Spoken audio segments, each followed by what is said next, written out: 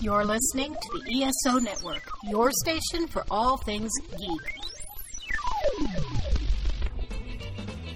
Welcome to Earth Station 1, a weekly podcast dedicated to all things sci-fi, fantasy, and much, much more. Sit back and relax and enjoy the show.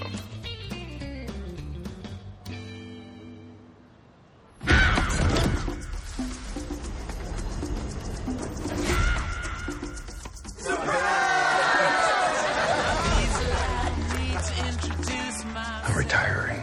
Well, in that case, what are we drinking? Same for the goddaughter. Dad told me you found something on a train during the war. A dial that could change the course of history. Why are you chasing the thing that drove your father crazy?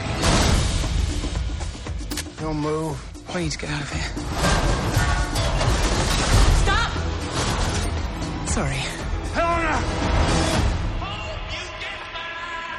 Dr. Jones, get him.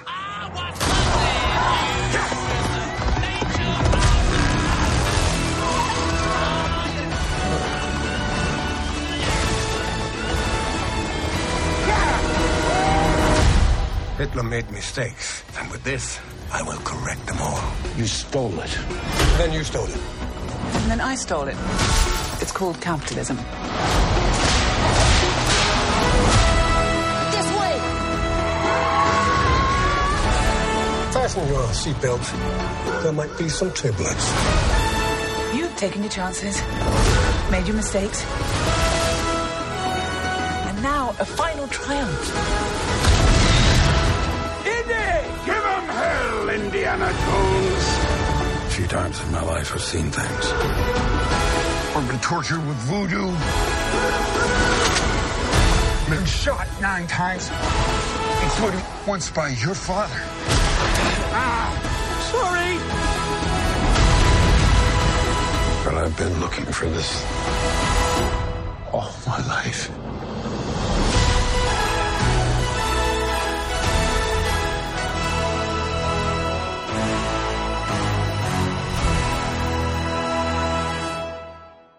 Hey there, adventurers, and welcome to another episode of the Earth Station 1 podcast. This is going to be a great one. This is a review of the 5th Indiana Jones movie. That's right, folks. Indiana Jones and the Dial of Destiny. It's finally here. Harrison Ford, we're not going to talk about the last one because that's wiped clean. This one, hopefully, everyone feels like made up for it. And it definitely is going to be a lot of fun to talk all about it with everybody, and we've got a great crew to do it. But before we do, of course, there will be spoilers in this episode. Folks, if you haven't seen the movie yet, or you don't want to be spoiled for it, if you have no interest in seeing it and everything, and there's plenty of people who have no interest at it, and they're going, oh, it sucks, I don't want to go see it and everything. It is going to be talked about all over, and we're not going to try to keep any stone unturned or any dial not turned. So it's going to be a ton of fun. Let's say hey, of course, to Mr. Mike Gordon. Howdy. And of course, returning to the show, Tony Ann Marini. Welcome. Greetings, everyone. And Mr. Matt Sweatman is here. Why did it have to be snakes? Snakes. Oh, it could have, eels are just like undersea snakes. So it's just like, and we got those in this one too. So it's even better. Exactly. So awesome, folks. It's going to be a fun movie to talk about. And, definitely let's just take it away. Let's dive in with both feet. All right. Let's, before we talk about box office and this movie in particular, I want to get a sense of where everybody stands on the franchise. And I want to start with you, Tony Ann, because I understand that you are really new to this franchise. I am. I started on Friday. It's amazing to me. Wow. So I had seen bits and pieces of the third one. Like I knew some of the parts, I'd caught them on TV or my cousins were watching them. But I'd never seen it all from start to finish. Can I ask, is there a particular reason, or you just hadn't got around to it? No, just hadn't. There's so much stuff.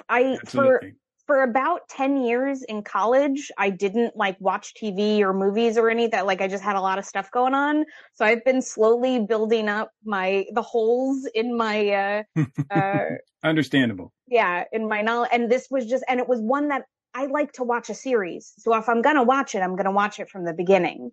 And it just, at that point, there were 3 movies and I just was trying to fit in a trilogy somewhere. And then there was a 4th movie and it just, but, 2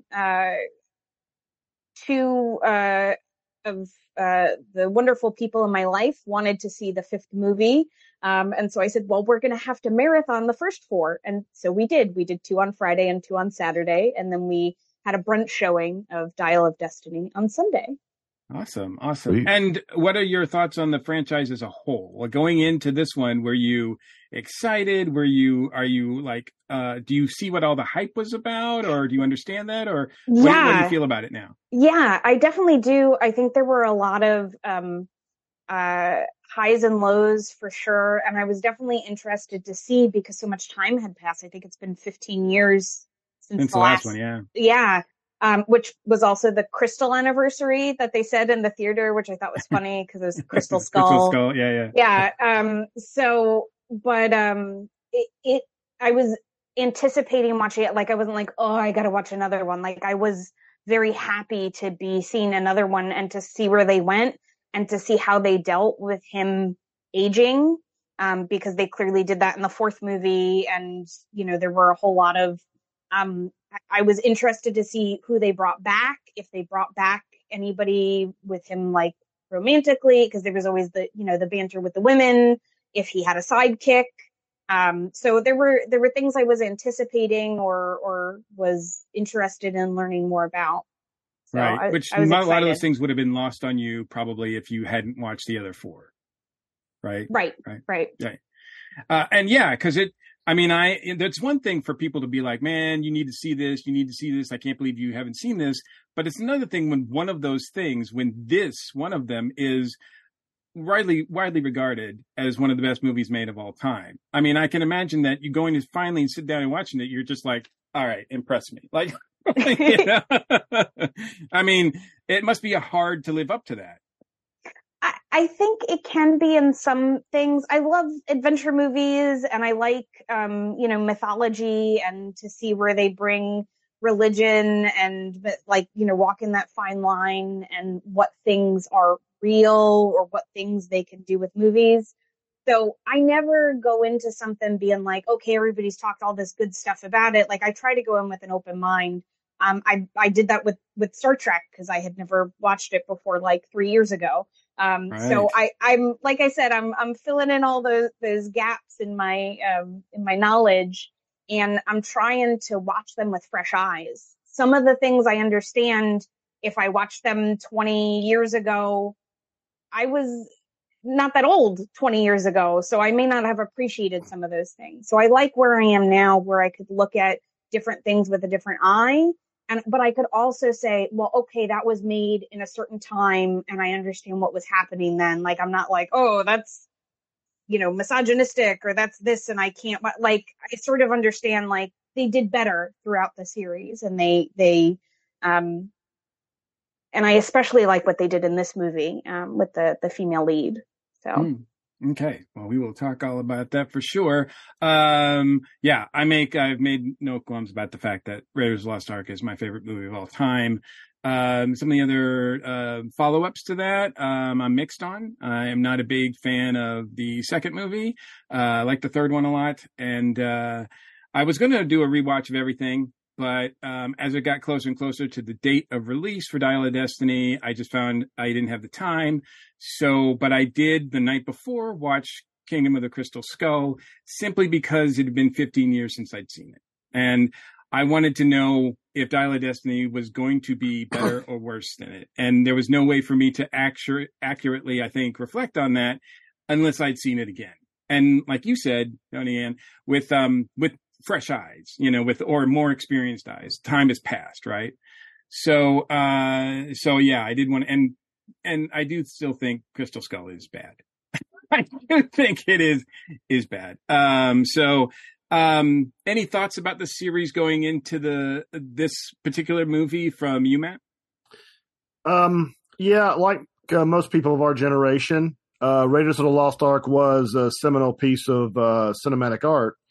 And the original trilogy of movies were part of our childhood and young adulthood. I don't remember a whole lot about number 4. I still have the Blu-ray when it was released at home unopened. I saw it in the theater, and that's still the last time I've seen it.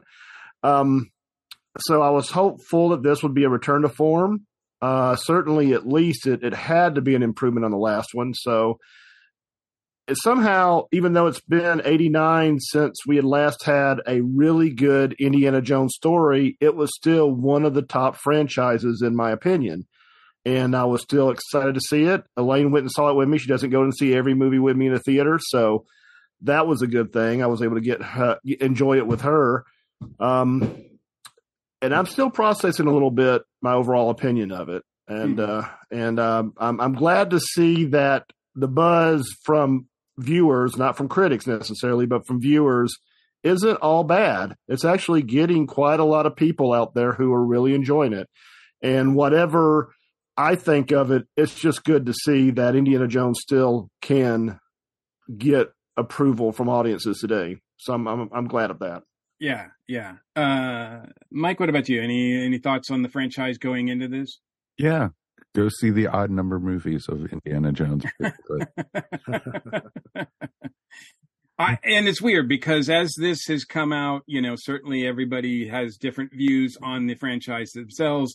I've seen a lot of people that love the second one. I've seen a lot of people that think the third one is the best one. I've seen people that like Crystal Skull. So, it's across the board. There's no unanimous thoughts on this franchise whatsoever. So going into this movie, of course, it wasn't going to be unanimous. And the way, as divisive as things are on the internet now, so going into the movie, which finally opened here in this country, it had been open. I think it had been shown at Cannes almost 2 months ago at the Cannes Film Festival, and it did not get a great reception there. So the word of mouth has been bad on this movie for quite some time. And that I think has affected the box office. The box office is very weak. Not as weak as Flash was a couple weeks ago, but still the opening weekend was just 72.4 million in the United States and worldwide gross of 142.5 million.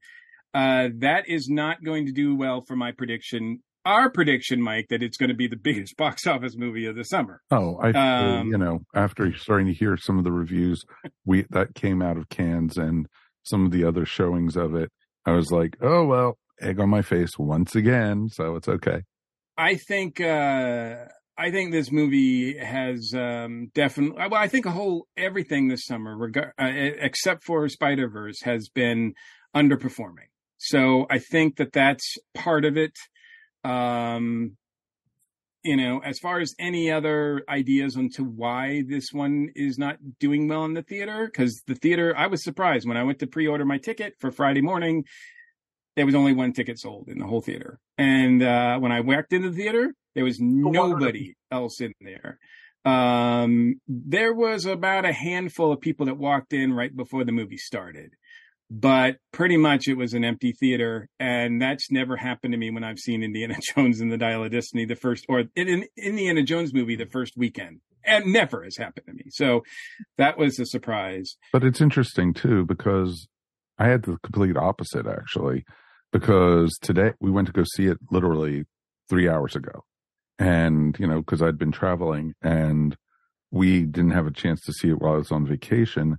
And we went today, and the theater we usually go to is 90% of the theater is empty. Usually when we go, it's just the theater itself. And today is the largest screening I've gone to at this theater. And this was a 2:30 show that we went to, and there were only maybe 5 seats in the whole theater empty. And it was their big theater, which was, so it's pretty. I think it also. Sorry. No, go ahead. I think it also sort of depends on, so like we went to go see it at a Alamo Draft House because they were doing like a commemorative glass. And so that was a draw. And when we went to go buy tickets Thursday and Friday, or Friday and Saturday, whatever days they were having, were already sold out. So that's why we had to do a Sunday brunch, because we couldn't get any tickets for that. I'd never been to one. We have one in Raleigh. I just didn't know it existed. And I heard from some other folks that had like an Alamo in there, that like, ooh, I could get like this glass, and that was a cool thing. And so that was maybe a draw for people. But I definitely think that it's hard to go to the movies sometimes now after COVID. Like, I like to pause, right? And if I have to go to the bathroom or something, and you have to take a considerable amount of time to get to the theater, and if your theater doesn't have like where you pick your seat, then you have to go and pick a seat and things like that. And I think for some people, maybe the magic of going to the movies might be, oh, it'll just come out on streaming in a couple months and I'll see it then. And I think that could be maybe a reason why people are maybe not going to the movies as much. But I heard they did a lot of like reshoots for this movie, and that there were all sorts of like rumors of what they were doing.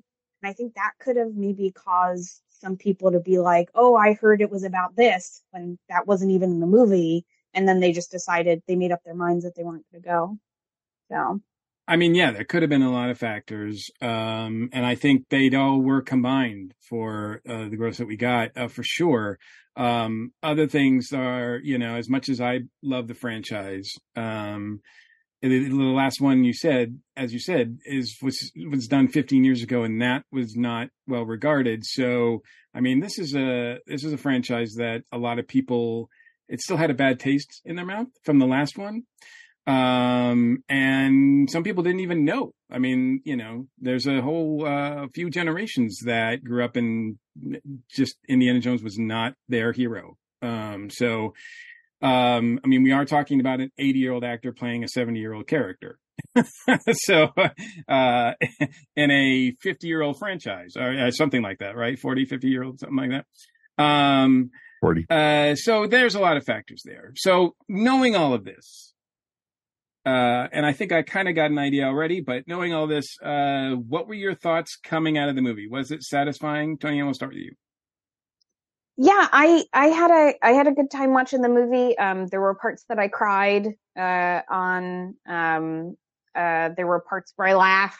There were parts where I jumped out of my skin because, water snakes, and other things that were happening. I get very jumpy at movies. So if you don't like somebody next to you going, then don't sit next to me in a movie ever. But I mean, there were a lot of emotions happening, and the movie kept me engaged. There wasn't a part where I was like, okay, can we like not? Like when, in watching was it The Last Crusade where they did the young Indy?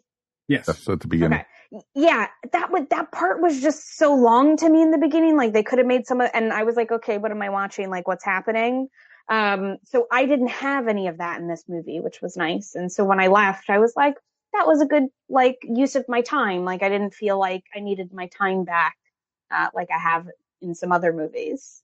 Mm-hmm, mm-hmm. Oh, we got a kind of a young Indy starting this one too. I was about to say the same thing. Well, at this point, he was yeah, I know, older. I know. He was his sassy self, and he was punching Nazis. So I mean, how could you not?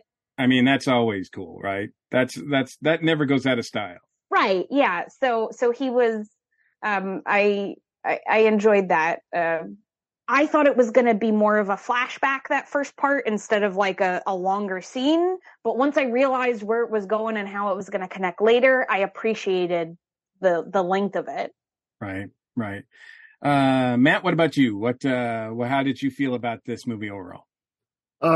Well, leaving the theater, I did have some reservations. I felt a little bit like I felt leaving the theater when I saw Crystal Skull. I did like the opening bit, even if the voice wasn't quite younger Indiana Jones. At least the CG was fairly well done, and it was a very action-packed scene. Somewhere around the 2/3 point of the movie, I actually fell asleep. Not to say the movie caused that. That might have been more of just it had been a long day at work kind of situation. We saw it Thursday evening. And the next thing I know is that they're doing some time traveling hijinks, and I'm thinking, okay, is this going to be like the aliens in Crystal Skull? Is this going to be what people say? This is not Indiana Jones. There's no time travel in Indiana Jones. So I felt a little weird about it, and I really don't want to. I don't want to knock it too bad for that, because I love Indiana Jones, and I really want to give this one another chance. I think I'm going to, when it comes home, I'm going to both watch Kingdom of the Crystal Skulls and this one again, and try to give them another chance to wow me over, because I really want to love this movie. I desperately want to. Mm-hmm. Mm-hmm. Some things just can't be loved. Some things, sometimes it just doesn't work out. But no, I definitely feel like you should, watch the whole thing to give it a full, chance. Mike, what about you? What did you think of coming out of this? I actually was really surprised at my reaction of coming out of this. It was like I fully went in very skeptical, and I actually left with a smile on my face. I thought, okay, this was a fun popcorn movie. And that's what you want from an Indiana Jones movie. And it's like, I'm not expecting Shakespeare. I'm not expecting, War and Peace. I'm not expecting some literary, whatever. And I enjoyed the additions. I enjoyed the anti-aging that they did at the beginning. And I agree about the voice, but I thought they finally got the de-aging down. It looked like I was watching a flashback to Indiana Jones, probably circa, 1989, Harrison Ford. That's how good it looked. And it was great. And I loved watching him beat up Nazis. So how bad could this movie be? And it was a satisfying finish. And I loved just, being able to hear other people gasp at like the eels and some of the other things, but there was death and carnage in it, but not stupid dark death and carnage like the anthill in Crystal Skull and stuff like that. I thought at least this was fun, and I enjoyed it. That's how I'll end it. I enjoyed it overall as well. Now look, if I tried to, Michelle asked me this, she's like, so did you like it? And I said, yes, I liked it. I thought it was pretty good. And cause she did not see it with me, and, she hasn't seen any of the Indiana Jones movie, including Raiders of the Lost Ark. She still hasn't seen that. Yeah. I don't know why we're still together. But maybe because if she watches it and doesn't like it, then that'll be the end. But in any case, she's like, I heard it was really, really bad. I mean, the word online is that it's garbage. And I said, well, it just depends on what you compare it to.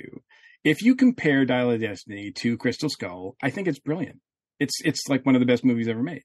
If you compare it to Raiders of the Lost Ark, it's garbage. I mean, it's like, but that's so many other movies too, right? Like, it's just, if I judged everything based on the movies that I liked, then, they don't stand a chance a lot of times. So that's a hard bar to match, I think, to meet up with. So, but I think overall Dial of Destiny was pretty good. I think the object that they were looking for was interesting. I think the third act, I know, again, we are talking about spoilers here, but I know the third act, where they finally like engage the object, the Dial of Destiny, and they go back in time. That's a big swing. That's a big swing. One of the biggest swings Indiana Jones franchise has ever taken. And I applaud that. I think it worked a lot better than I don't blame them for going for the alien swing and Crystal Skull. I just don't think it was realized half as well as this was. It's hard seeing characters I love, like Indiana Jones, broken. It's just difficult for me. And when this movie starts, Indy is broken. He's in a bad place. It's kind of like watching, the Force Awakens and seeing all my heroes that I like from the Star Wars franchise broken and not doing well and having problems, et cetera, et cetera. It's very difficult for me. But we do see Indiana Jones kind of come out of it. This is his journey. The best Indiana Jones movies to me, yeah, it's really cool when he has a cool device to look for or a cool object, but when they're really about him learning something. In the first movie, he's learning about love. He's learning about the supernatural. I mean, at the beginning of the movie, he has neither. And at the end of the movie, he has both. That's why I think the second movie doesn't do well. I don't think he really evolves at all in the second movie. In the third movie, he has that relationship with his father that is so compelling, more compelling than, And in Crystal Skull, they tried to give him something, the relationship with his son and everything, but it doesn't work. To me, it didn't work as well. But this one, it's like watching Star Trek II, The Wrath of Khan, and Kirk going through the same thing. He's getting old. How does he still do it? How does he still go on when he doesn't feel he has anything more to offer? Can I say something real quick, though? It's absolutely. Because, how you said in the second one, he didn't learn anything. The second one was technically a prequel to the first one. True, but it's still... he could still learn something. Oh, and no, exactly. He doesn't. I don't. Yeah. But no, I agree completely with you there, Mikey. And it's just interesting because this one, he was ready to give up at the very end. And, literally, he wanted to stay in the past. And, he said, I don't have anything back in the future for me. I don't have anything to live for. I just want, this is where I belong. And, it just took a right hook to knock him out of that one. Yeah, because he's been living in the past like all that time. In the beginning, he's still living in the past. He's regretting the loss of his son. He's teaching, and the classes that he's teaching, the places that they just don't care. He's a relic. He's a man of the past. He's just not. We just went in 1969. They're celebrating going to the moon. How exciting is that? And he could care less. Like, he is not interested in the future. He's not interested in the present. He's got nothing. And by the end, he finds that he does have something to live for. And once again, it's Marion. And I love that. I love that aspect of this movie. The last 5 minutes of the movie where he's reunited with Marion, and they do the where doesn't it hurt? Where doesn't it hurt? Where doesn't it hurt? They go back to that again. I cried a whole How can lot you of not, that. right? Yeah. and having it just be fresh in my head right. and knowing exactly where that was going, that really sort of sold it for me, because I didn't care if I knew it was coming, because it lived up to my expectations in that moment. Yes. And it wasn't too corny and it wasn't too cheesy. It was very them. But I think you're 100% right that it's hard to see our heroes like that, because it makes them more human. And we don't always want to relate to our heroes. We want them to be on this pedestal, and we want them to be better than us or not having our problems.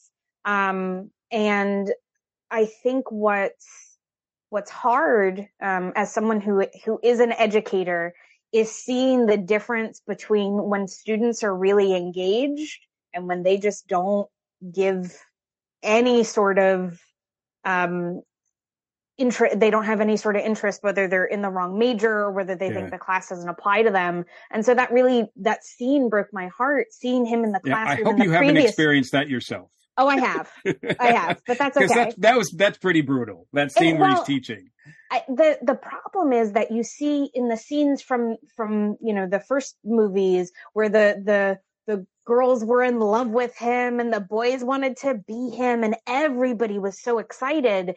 And then to have like not a single person care, and maybe it was just because it was Moon Day and they all wanted to be outside, not stuck in the classroom. I don't think so. I don't think so, but even so, I mean, I've had that where there's like a handful of people who just like could not care, and you try to engage them, and that was heartbreaking to see him have to go through that, especially on his retirement day, or when he was getting close to retiring, not having anybody care about their grade.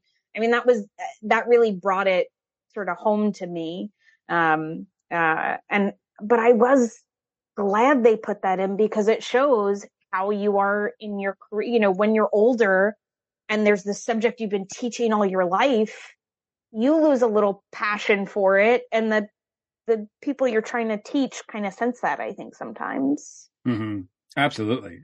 Yeah. I mean, yeah, I think a lot of people, word gets around campus like, oh, you don't want to have that professor because he's not interesting, or he's phoning it in or whatever. Yeah. And it seemed like the people there were just there for the credit. They're just there for the credit. Let's talk about Indy and Harrison. I mean, a lot has been made of this 80-year-old guy playing this character. One of the criticisms that it's not doing well is that nobody wants to see an old man as an action hero.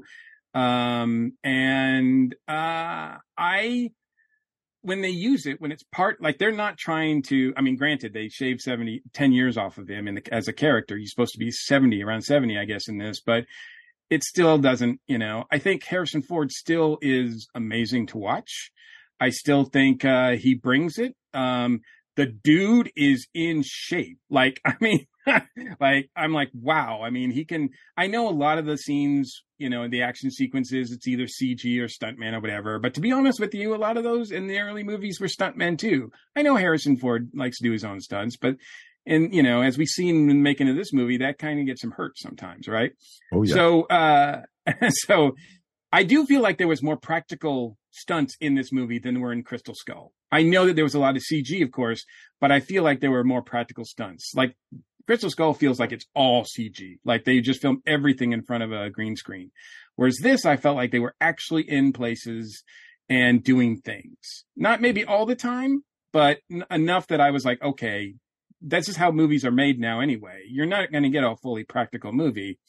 But Matt, we'll start with you. How did you feel about Harrison Ford as Indiana Jones? Does he still bring it? I think his acting chops are still there. He still feels like Indiana Jones, attitude wise, emotionally wise. But he's no Tom Cruise. He's not out there. He's not able to perform that level of physicality that Indiana Jones needs. Yeah, let's face it. Nobody is a Tom Cruise. Well, yeah, he's a freak of nature. Absolutely. And it did feel like this was, he's a bit of a curmudgeon, Harrison Ford is, and it comes through a little bit in the character. And I think that enhances the character, because I think it's a good attitude for the character who's seen that much to be a little jaded. But it does sometimes feel like he wants to look at the audience and saying, really, do I have to do this again? Can you just leave me alone? I'm getting tired. I'm getting too old for this. And it really does feel like, yes, okay, this is the last time he's going to be able to do Indiana Jones front and center. And I think we have to come to terms of, do we want Indiana Jones to continue with another character, with another actor, or do we want to let the franchise lie? Because I think, other than maybe a cameo or introduction or something, I think Harrison Ford is done, and I think at his age, I think that would be for the best. Yeah, a lot of things about that. At the end, we'll talk about maybe the future of the franchise. But because I've got some thoughts on that, as I'm sure you guys all do. Yeah, I think you're right. And it's a good point too, because this is a character that Harrison Ford has played more than any of the other characters. I mean, he hasn't even played Han Solo as much as he's played Indiana Jones, right? So I think there's more of him, Harrison Ford, in Indiana Jones than almost any other role he's ever played. And certainly that is reflected. I mean, I don't think Harrison is as broken as Indy is in this movie, but yeah, some of that, leave me alone, that doesn't like talking to the press, doesn't like doing a lot of that stuff, et cetera, like a very private person, comes across as Indiana Jones in a lot of ways. So there's a lot of similarities there. Mike, how do you feel about Harrison Ford in this role? Harrison Ford plays it perfectly because he's an elderly man and he is playing a character who has been doing these adventures and seeing things and living life to the fullest for God since the mid-30s, and as an adult. And it was just interesting because this is 1969, and so this is pretty amazing. This is going on almost like 35 years in that timeline, and your body takes a beating. And every time you saw him try to jump, try to punch somebody, chase after someone, you could see the aches and pains that he was going through. And it was really a lot of fun to see that. And I agree what you said, more practical effects than in Crystal Skull. A lot more practical effects.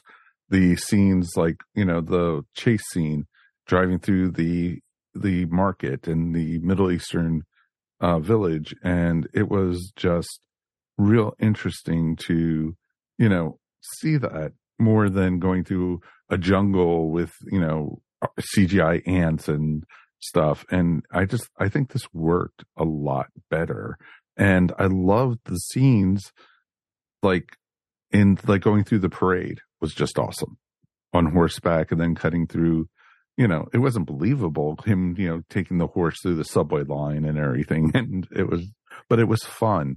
And I was grinning like a kid again, ear to ear, watching this. And Harrison Ford played it perfectly. He was a more mature Indiana Jones. He stopped and he had to mourn for these people, his coworkers at the school when they got shot. The guy who, Antonio Banderas's character, the ship captain, like his goddaughter was like, "Come on, let's go. What's going on?" He says, "That was my friend." You wouldn't have seen that in Indiana Jones back in the first or second movies at all. But it just shows a maturity, and I just thought it was a very interesting way to do it. Absolutely. The only other thing I want to add about Harrison Ford is I was really afraid that, and this didn't even occur to me until I was talking to my cousin Bill, who also really, really loves this franchise.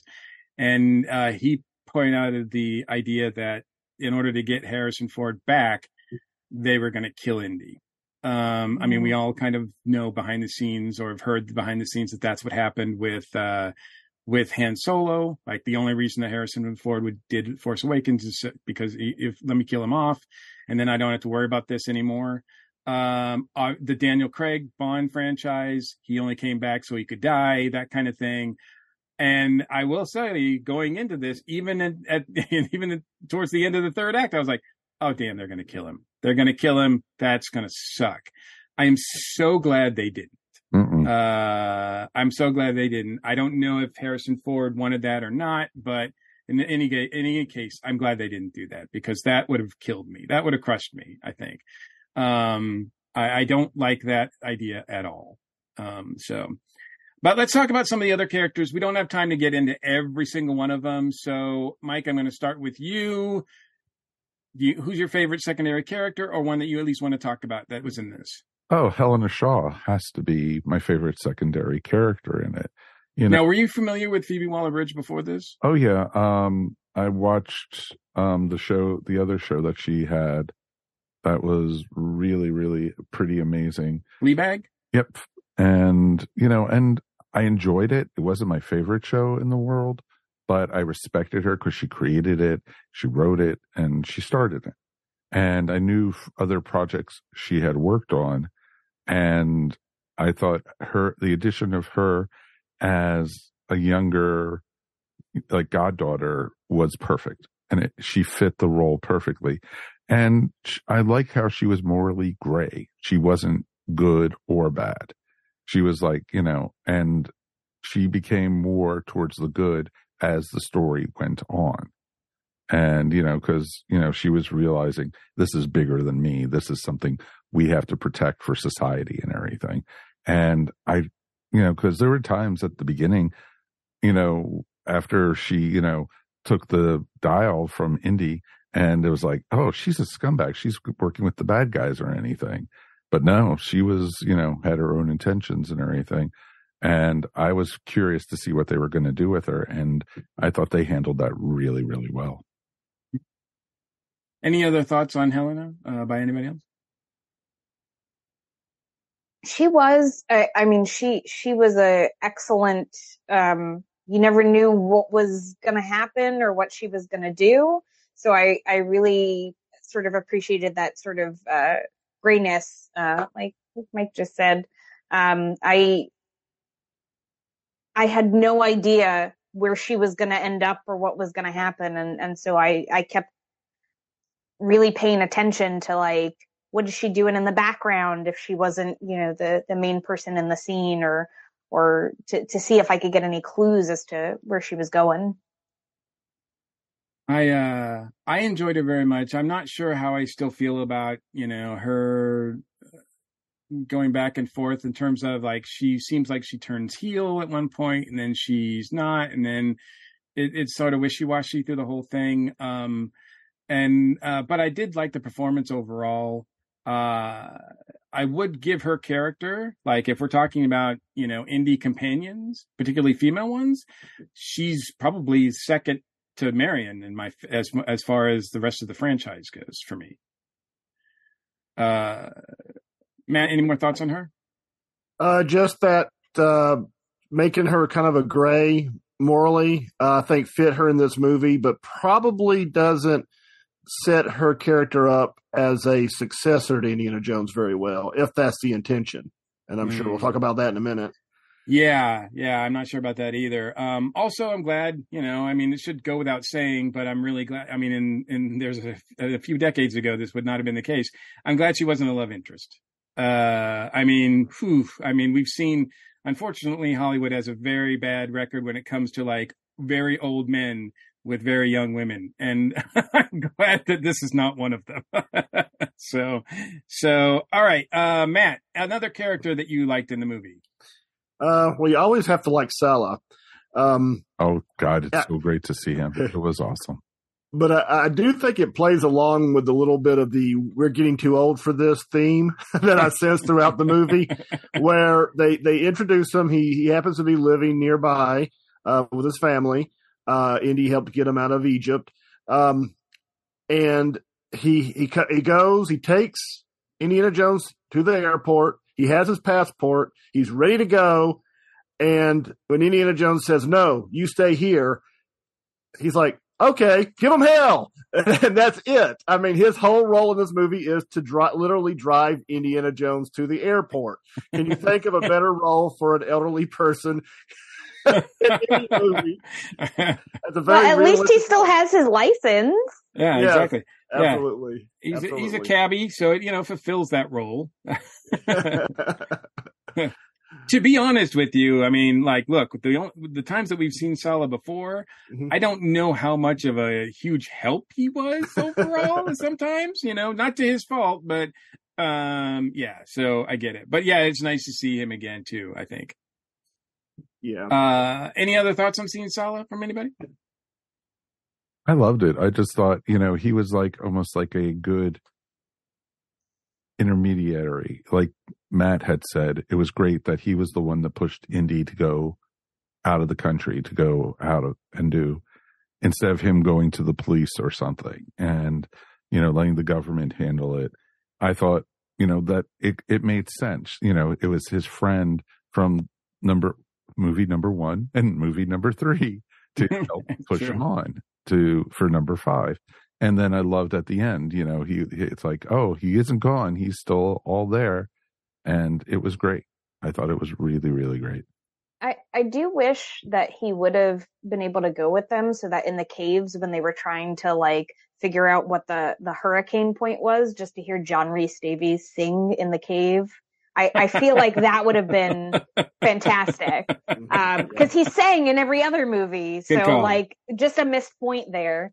And I do love when, going back a little bit to, like, a good Indy moment, when he was climbing the cave And she's like, you're not moving. And he's like, give me a minute. I'm old. You know, like, I feel like there were some really good points where they, you know, they talked about, you know, his age and stuff. But I really enjoyed Mason, I think her name was, the black agent who was sort of undercover. Like, I was really shocked when they killed her. Like, I thought she was going to be recurring throughout the, and I just was like, I was gobsmacked when they turned around. It makes sense now, having time to, but in the moment, I did not see that coming at all. And I was really sad because she kept being like, no, don't shoot that. Like, she was like the voice of reason and sort of, you know, the like keeping them in check. And then I was like, oh, the bad guys are going to like really go overboard now. Yeah. They're going to get full on bad guy now. Right. And then they did. Right. But Mads Mikkelsen was just fantastic. He was very focused. He was very driven. Once he realized that like where the dial was, he was like, I don't care about the president and I don't care about this thing. And I don't care if people know I'm a Nazi. Like he started to like fall apart right away because this thing that he'd been looking for so many years was now close. And they really showed his descent into madness, like really well. And at the last minute when he's like, oh, maybe he's right. Maybe I did miscalculate. Maybe I was like not using my science brain, and he panics. He was really like, you could see all that. And I thought that was just, he was a really good bad guy. Yeah. I would put Mads up there. Voller is one of the best bad guys they've had in the franchise. I agree with that. And it's interesting too, because I wonder if they were basing his character like off of Von Braun, who helped develop the rockets for, you know, NASA and everything to get people to the moon and everything. So it was just very, very interesting to see that. And I like how, you know, they introduced him very briefly at the very beginning and then, you know, later. Yeah, I really liked him a lot. And, you know, I'm glad that, you know, he's all about like bringing the party back. Like, you know, he's still, you know, even though things have changed, he's still a Nazi and he wants to bring it all back. That's why he doesn't care who knows or whatever. Cause he's like, I'm going to change history and we're going to win.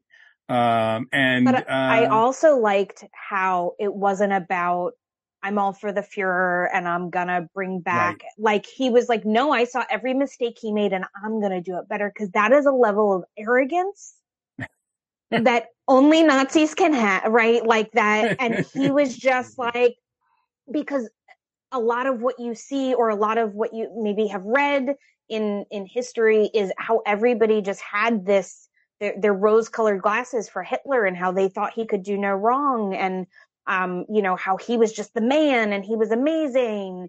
And this guy was like, no, okay, I like where he was going, but he did it all wrong and I'm just going to do it. But like, you don't see a lot of that coming out of Nazi Germany. And so that level of arrogant, like made it like he was so compelling. He's super compelling. You can tell he sort of is having those thoughts in the beginning, in the first act too. Like he's not completely just stepping in line blindly, like so many of his other compatriots are. Yeah, very good. Very good. So yeah, Voller, definitely one of my favorite characters as well. And I agree. I thought that Mason was interesting, but ultimately you could have cut her out of the movie and it wouldn't have made any difference. I thought it was kind of a shame, you know, I mean, she's so cool looking and she does seem to be a voice of reason. But they don't do much with her. And, you know, since this is one of the very few characters of color that is in the franchise, I think that's a really disservice on a whole bunch of levels. But with the point that she's in there, she's badass. And I don't blame Shawnette Rae Wilson for that. She does a great job and hire her people because she's cool. Yeah. Well, and that was the other, it was not like the people of color that they used in the second movie, right? It was not for it was for an appropriate reason. Like that's what they did. The CIA hired people to infiltrate, you know, the Black Panthers and that. So like you could tell like her character belonged there and she did such a great job. And I was just upset that they didn't do more with her, like you said. Yeah, that took me by surprise as well. All right, so we're running low on time. Is there anything else about this movie in particular that you want to speak about before we move on? Matt? Just that, shoot, I forgot where I was going. The time travel element still it bugs me a little bit because it doesn't feel, it's always, mystical or religious. And it usually doesn't delve into hard science fiction. I thought it was just an odd choice to actually physically send them into time. I would have been more okay if they had somehow showed a portal where they saw other time, or even somebody came through to their time. It just seemed odd to me that they traveled in time. It's just, I don't know, maybe it shouldn't bother me, but it just does for some reason. I'm not sure why. I thought it was pretty cool though that, because when they found the body, the skeleton, it had the watch on it. I thought that was Indy. I thought they set that up that, with Indy looking for his dad's watch or whatever. I thought, oh man, that's going to be Indiana Jones in that coffin. Damn you guys. But I'm so glad it wasn't. No. And I also love that basically the stand had the propellers on it and everything. And it like, oh, history, this is how it happened. Instead of him actually coming from into the future, getting the watch, seeing airplanes and everything, this is how it came about. And I thought it was really smartly done with that part. Yeah, the fact that it was one-way trip, that it was planned to get help, to help out with Syracuse, I thought was interesting. And there are a lot of issues with this movie, I'm not going to lie. But Tony, is there anything else you want to say about the movie before we move into the future of the franchise? I will say I sort of like that tiny subplot with Raheem and how he was like madly in love with Helena, and how he was supposed to kill her, but then he just wanted to save her. And like there was that whole like, because I liked that it was not the woman who was being like, it was like a nice little difference. It was flipped. The script was flipped. Yes. Yeah. And I thought they did it really well, that he was just like so in love with her and was not seeing any of the signs that she was using him or any of that. And just the little quips in there about like, oh, I just, owe him some bail money and a lifetime of happiness, like explaining how she broke off her engagement without going into that whole, like, I just really liked how they did that. And I thought that was a little fun little subplot.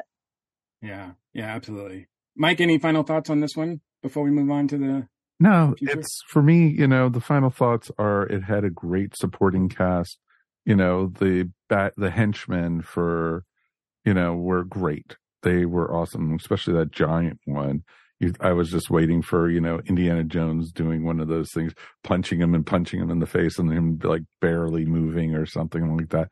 And he got taken out by the little kid of all things, which was just really interesting. And, it was really nice. This was a good popcorn movie, and I'm not like Crystal Skull, which I've only seen twice. I'm going to watch this one over and over again. That's how much I enjoyed it. Yeah, absolutely. I think that, I definitely am still like you, man. I'm still processing through a lot of it. So I think that this is definitely worth, I won't mind going back and watching this one. Exactly. Watching this one. The only other thing I want to say about it, and I can't sign off until I do, is thank goodness that we get another score from John Williams. This is his last score, probably period. But it sounded so good. The Indiana Jones theme is one of my favorite themes of all time. He weaves the Marion theme into this. He weaves some other themes from the Indiana Jones movies and from some of his other movies too in this.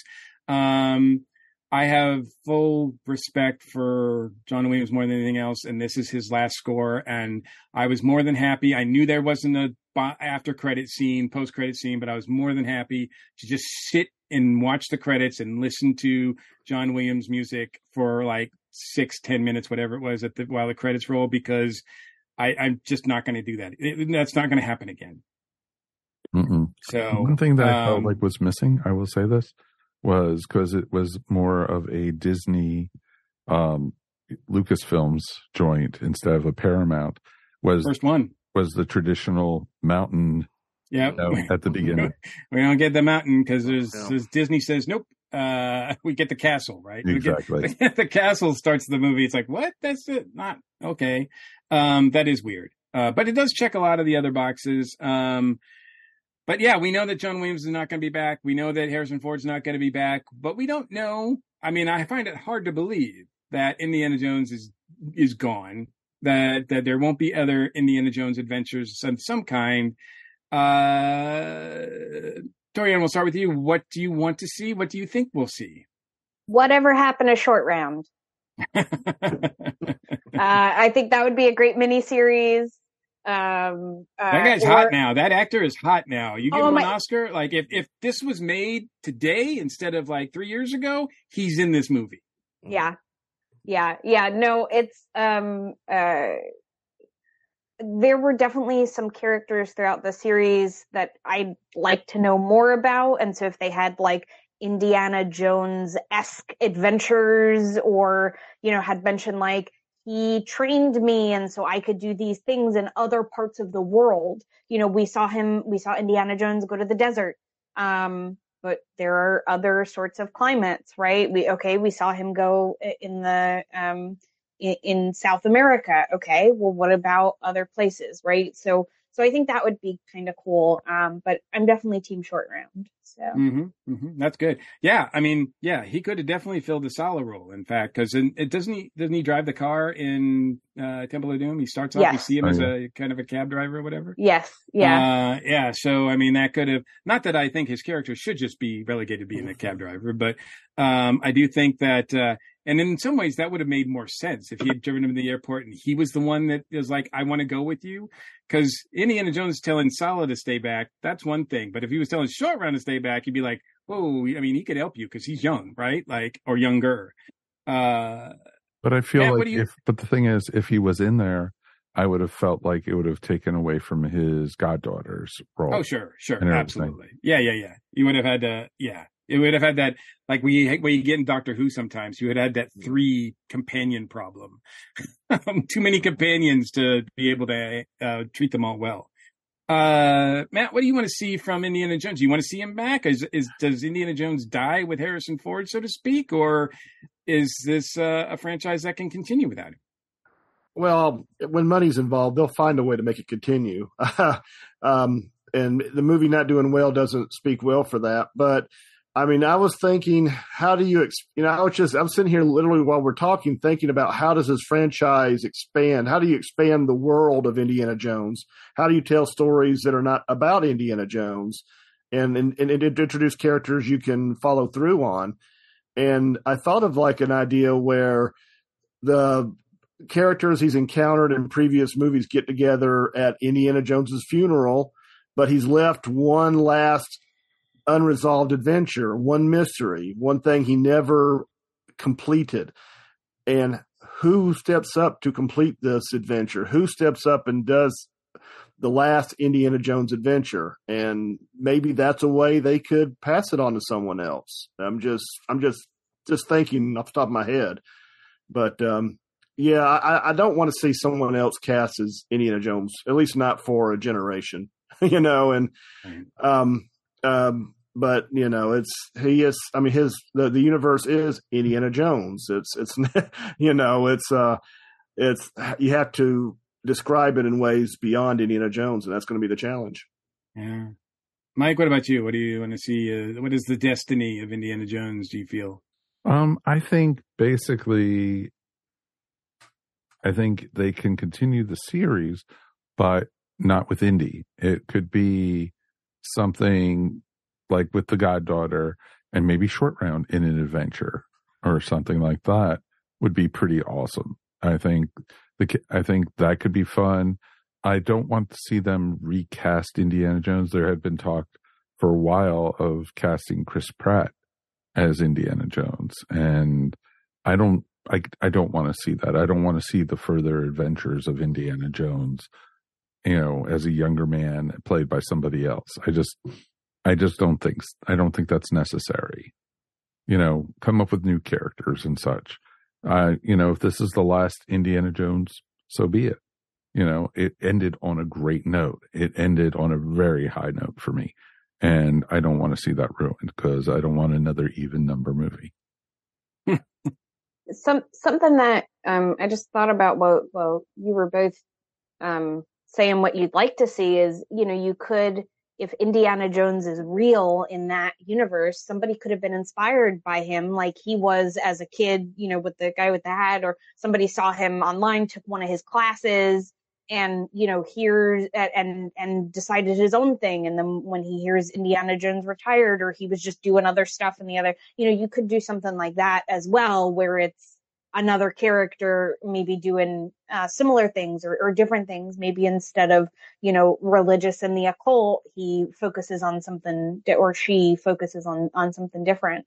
So that would be cool, having Indiana Jones as an inspiration, like somebody having all these like archaeology posters from archaeology conferences where maybe Indy was the keynote speaker or something. I don't know, something stupid, or they worked at the museum. I don't know. I think that could be a way to have it live on without it being Indiana.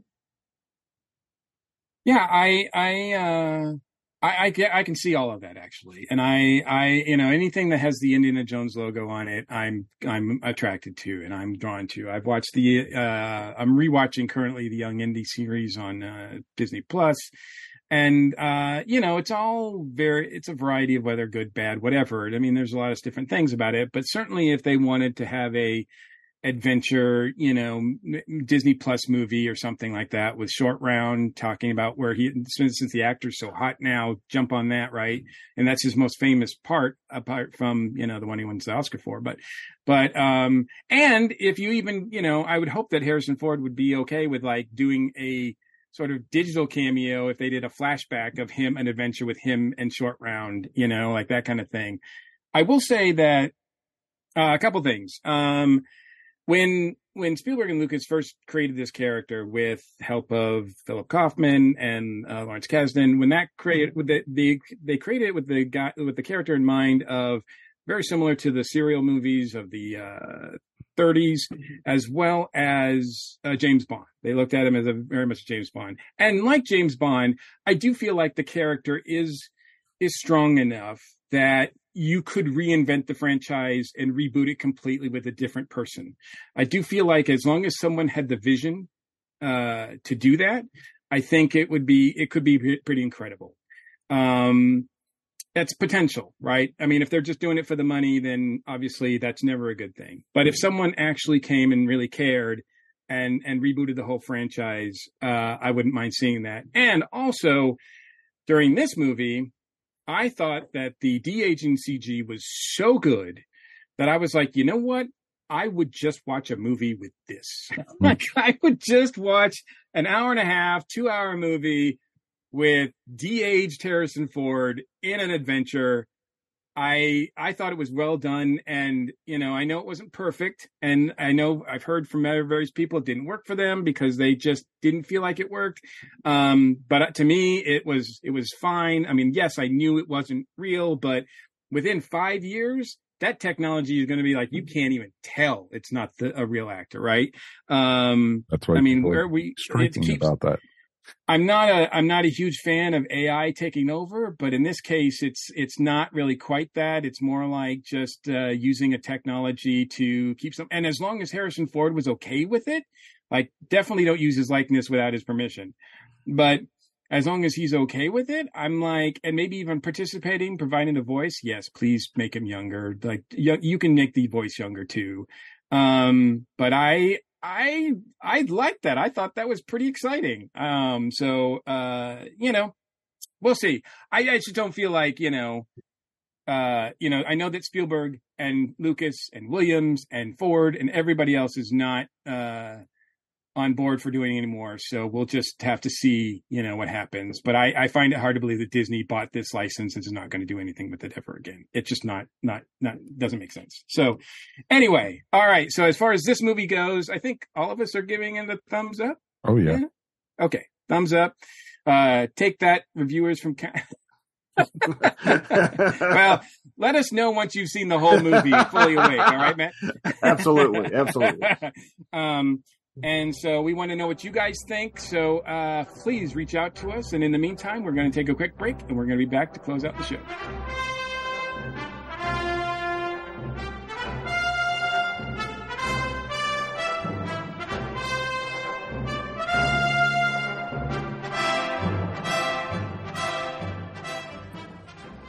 Hi, this is Ashley Pauls with this week's Box Office Buzz, recording appropriately enough for summer blockbuster season from the parking lot of my local movie theater where I just got done watching Indiana Jones and the Dial of Destiny.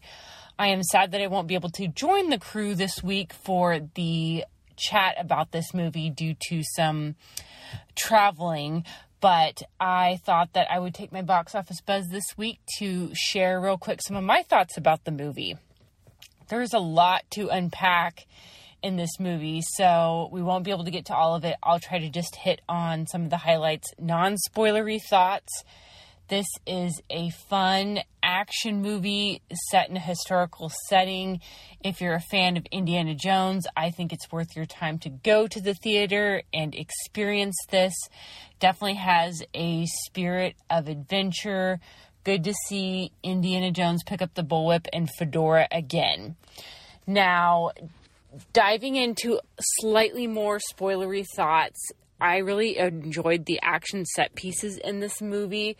There were several really great ones. I liked the opening sequence that was set in the past. I thought the CGI de-aging of Harrison Ford was very good, and this kicked off the movie on a really action-packed note. I also enjoyed the action sequence set at the ticker tape parade. Thought this was something a little bit different than what I'd seen before. Really liked that. It had some of the feelings of the classic Indiana Jones films with globe trotting, going to different locations, going under the sea. I liked that element. Again, something a little bit new. In terms of some things that I'm still mulling over, I guess I kind of expected that maybe this movie might have some deeper themes and reflections just based on the fact that James Mangold was directing and he did such an incredible job with Logan. There's really not a lot of in-depth exploration of the ethics of time travel. And yes, this movie does delve with time travel. I expect that to be a little bit divisive amongst fans. And then also that you have this aging hero in Harrison Ford. A lot of times I feel like his age jokes are made about it. And I kind of wish they'd taken the idea of like legacy and passing on your history, taking that a little more seriously. So yeah, I would say I definitely enjoyed it, but there are some things I think that are holding it back from being a truly amazing film. But still glad I went to see it in the theaters, and we'll probably catch it again once it's on Disney+. And that's it for this week's Box Office Buzz. We've still got a lot left to come this summer, with the new Mission Impossible movie, of course, Barbie, and Oppenheimer. So hopefully some good stuff still headed our way. Soul Forge Podcast. It's a geeky look at love, life, fandom, mental health, pop culture, and so much more. If you're into learning about yourself and the universe, Soul Forge is your podcast. Each week, we have a surprising new topic. From stupid things we do for love to product reviews, and there's almost always a fun guest host. Like and subscribe to Soul Forge Podcast today. Welcome to A Geek Girl's Take. I'm your host, Angela, and this week, this Geek Girl is talking about my Venture Brothers rewatch. So I decided to rewatch the entire Venture Brothers series before the release of the movie ending the series on July 21st. I have not done a rewatch of this show, and minus a few watches of favorite episodes, I had not seen any of these episodes since they were first released and aired on TV. Rewatching this show, it's really made me remember just how wacky these characters are and how funny a lot of the jokes and gags still are to me. Many of the jokes may go over the heads of younger fans, since a lot of the lore of this show is deeply rooted in old genre cartoons and films and comics. But watching the first few seasons around 20 years later, yeah, that's right, the first season came out in 2003, the jokes are still funny and they still hold up. The story arcs and development of each character is so spot on and so well thought out. And as a viewer, we watch these characters grow throughout the 7 seasons that the show was on TV. Even with the long spans between seasons, since in 20 years we only got 7 seasons, which really doesn't seem like a lot, but holy cow, the storylines and depth of characters that we did get in that time is astounding. Seriously, I laugh a lot when Dr. Orpheus is on screen, and later on when they introduce the Red Death, I seriously am cracking up most of the time while he is on screen. He is such a good character, and I'm kind of sad we got him so late in the game for the series because he's amazing. All the seasons of the Venture Brothers are currently on HBO Max. The Venture Brothers movie, Radiant is the Blood of the Baboon Heart, will be released digitally on July 21st. So far, I'm not sure if that means video on demand or straight to HBO, but we'll have to wait and see. Hopefully they'll give us some more information since that release date's pretty close. Thanks for listening to A Geek Girl's Take. What will I talk about next week? Well, you're going to have to listen to find out.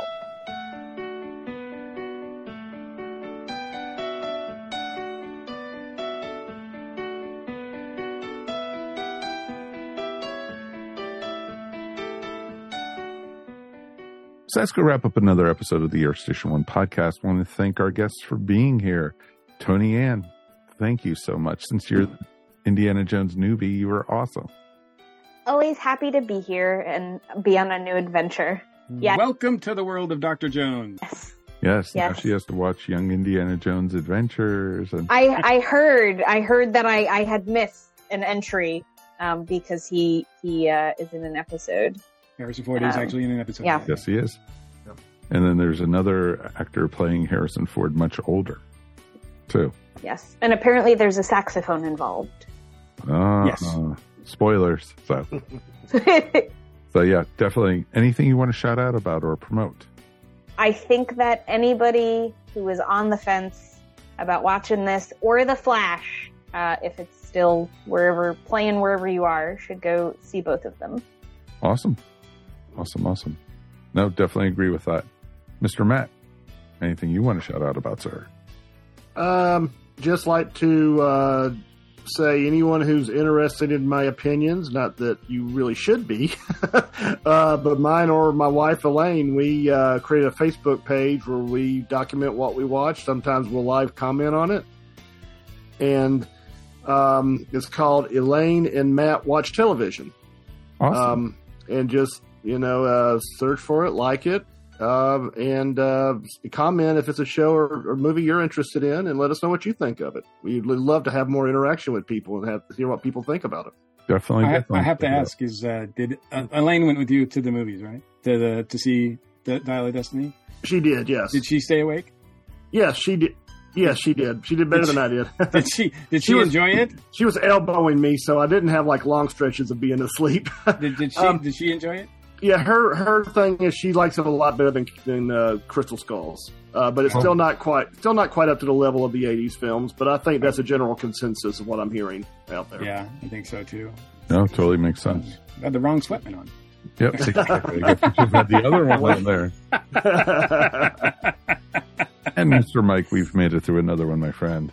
I'm kidding, man. It's great to have you on the show again. Yeah, as always, it's my pleasure, man. This one was, I didn't know how this was going to be, man. I really had misgivings. I thought this was not going to be a good movie at all. And I was very surprised, pleasantly so, that it was decent. Cool. Anything you want to shout out about, sir? I do. Look, there's been a lot of news about TCM, Turner Classic Movies, and out there lately, especially some stuff that might be going away or whatever, blah, blah, blah. I don't know. I don't control any of that, but I do know that one of my favorite things on TCM is Eddie Muller's Noir Alley. And the host of that, no matter if he's going to be on the channel or not, but he has just written a book called Noir Bar, which is cocktails inspired by the world of film noir. It's a TCM book, but it's beautifully put together. It's it's basically a drink book of mixtures. He's a mixologist as well. He talks a little bit about noir movies and maybe the best drinks for those, some of ones that exist, some of ones appear in the movies themselves, and some of the cocktails he's just created by himself. Like he just has created 4 specifically because he was inspired by these movies. But it's a great looking book. Look, I don't drink much at all as far as mixed drinks or alcohol or anything like that. I just can't do it financially or health wise. So, but I don't mind looking. And these pictures, the photography is just so gorgeous on these. I just want to try them and watch all these movies with Eddie. So it's a great book. I definitely recommend checking it out. It's called Eddie Muller's Noir Bar. Awesome. That is very cool. One just real quick, do a quick shout out. Definitely had a very interesting vacation. Went up to visit some family that I haven't seen in quite some time. I haven't been up to Maryland in, probably 5 years or so. And it was just awesome to see some friends, see some relatives, and got to go to a baseball game up in Baltimore. And it's interesting to see, how, things change, because when you grow up in a certain area, but you haven't been back there in quite a few years, to see what's changed and everything. And it's like, it's neat to, places you remember are gone, or other places are still there and are as grand as you always remember it. And that's kind of the fun thing about it. And, just take appreciation for what you got, folks. It's pretty awesome when you do get to do it and, get to spend time with people you haven't seen, or see friends you haven't seen in quite some time. And it just feels like yesterday since you seen everything, which is pretty cool.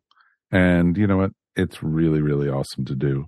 So, just take a little, look around and, be thankful for what you have and everything. It's pretty cool. All right. That's going to wrap up the episode for tonight. As always, we love to thank you guys for joining us. It's always a great thing. And thanks for listening to the Earth Station One podcast. Always remember that we couldn't do this without you. If you wanted to support the podcast, please check out our TeePublic store and get some really cool ESO swag. Also, remember, if you want to listen to the show before the rest of the world, please, why not join the ESO Network Patreon? For as little as $1 a month, you could help support the Earth Station One podcast and the rest of the ESO Network. Check out the ESO Network Patreon at patreon.com/ESO Network. While we're at it, we'd also like to thank some of our patrons for being, and thank you. Let's thank Heather Stevenson, Tyra Burton, Elizabeth Liney, Kevin Roburn, Matt Sweatman. Hey, I know that guy. Kevin Cafferty, and Jen Adams. Thanks as always and everything for all our patrons. And we always like to say, we couldn't do this without you folks. Remember also, we want to hear from you. Feedback at Earth Station One is the best way to get in touch with us. Remember, you could also find Earth Station One wherever fine podcasts are found. And now Earth Station One could also be found in video format up on YouTube. Please subscribe and tell all your friends about us. And then, as we always like to say, like and subscribe. It's the best way to do it. And also, I know some folks do listen to us up on Stitcher Radio, and we just got notice that as of August 29th, Stitcher is going away. So as you know, there's going to be definitely other places. We are on every other media player you could think of for us to be found. So definitely continue, please, listening and supporting Earth Station One while you're at it. So it's pretty cool with that. On behalf of myself, Mike Faber, of course, Mr. Michael Gordon, Mr. Matt Sweatman, and Ms. Tony Ann Marini, thank you so much. And she has a friend with her, which is really, really awesome. Who do we have with us, Tony Ann? This is Professor Zoom. Awesome. Hi, Professor Zoom. Hey, hi, Bubby. He's a little, there's fireworks outside. So I can understand that. We're getting it here, too. He needs a little extra love and attention. But all of my cats are named after superheroes, so he got to be named after a supervillain. Awesome. Hopefully he's a lot nicer than Professor Zoom. So. He is. He thinks everybody is his best friend. And the only way to catch him, because he is a little black dog, is with a flash. Awesome. Dun, dun. Dun, dun, dun. Thanks, everybody, for listening. We'll see you next time. Peace. And we are done. You've been listening to the Earth Station One podcast, a show by fans for fans. If you enjoyed the show, please subscribe to our show up on iTunes or wherever fine podcasts are found. While you're up there, please rate us and remember to leave feedback. It would greatly be appreciated. And remember to tell your friends all about us while you're at it. Earth Station One is available on most social media sites where you can join some really great topics or chats. Help support our show by shopping through our Amazon.com link or purchasing very cool ESO Network clothing and merchandise at our TeePublic store. Links to both are found on the top of our ESO Network webpage. Become a patron of the ESO Network by backing us up on Patreon for as little as 25 cents a week. Go to patreon.com/ESO Network to sign up. We want to hear from you. Please write us at earthstation1@esonetwork.com or call us at 404-963-9057. Thanks for listening, and we'll see you next time here on the Earth Station One podcast. Peace, and we're done. This has been a broadcast of the ESO Network. Be part of the crew and help support our shows by donating to our ESO Patreon or by shopping at the TeePublic store, which can all be found at www.esonetwork.com. The ESO Network, your station for all things geek.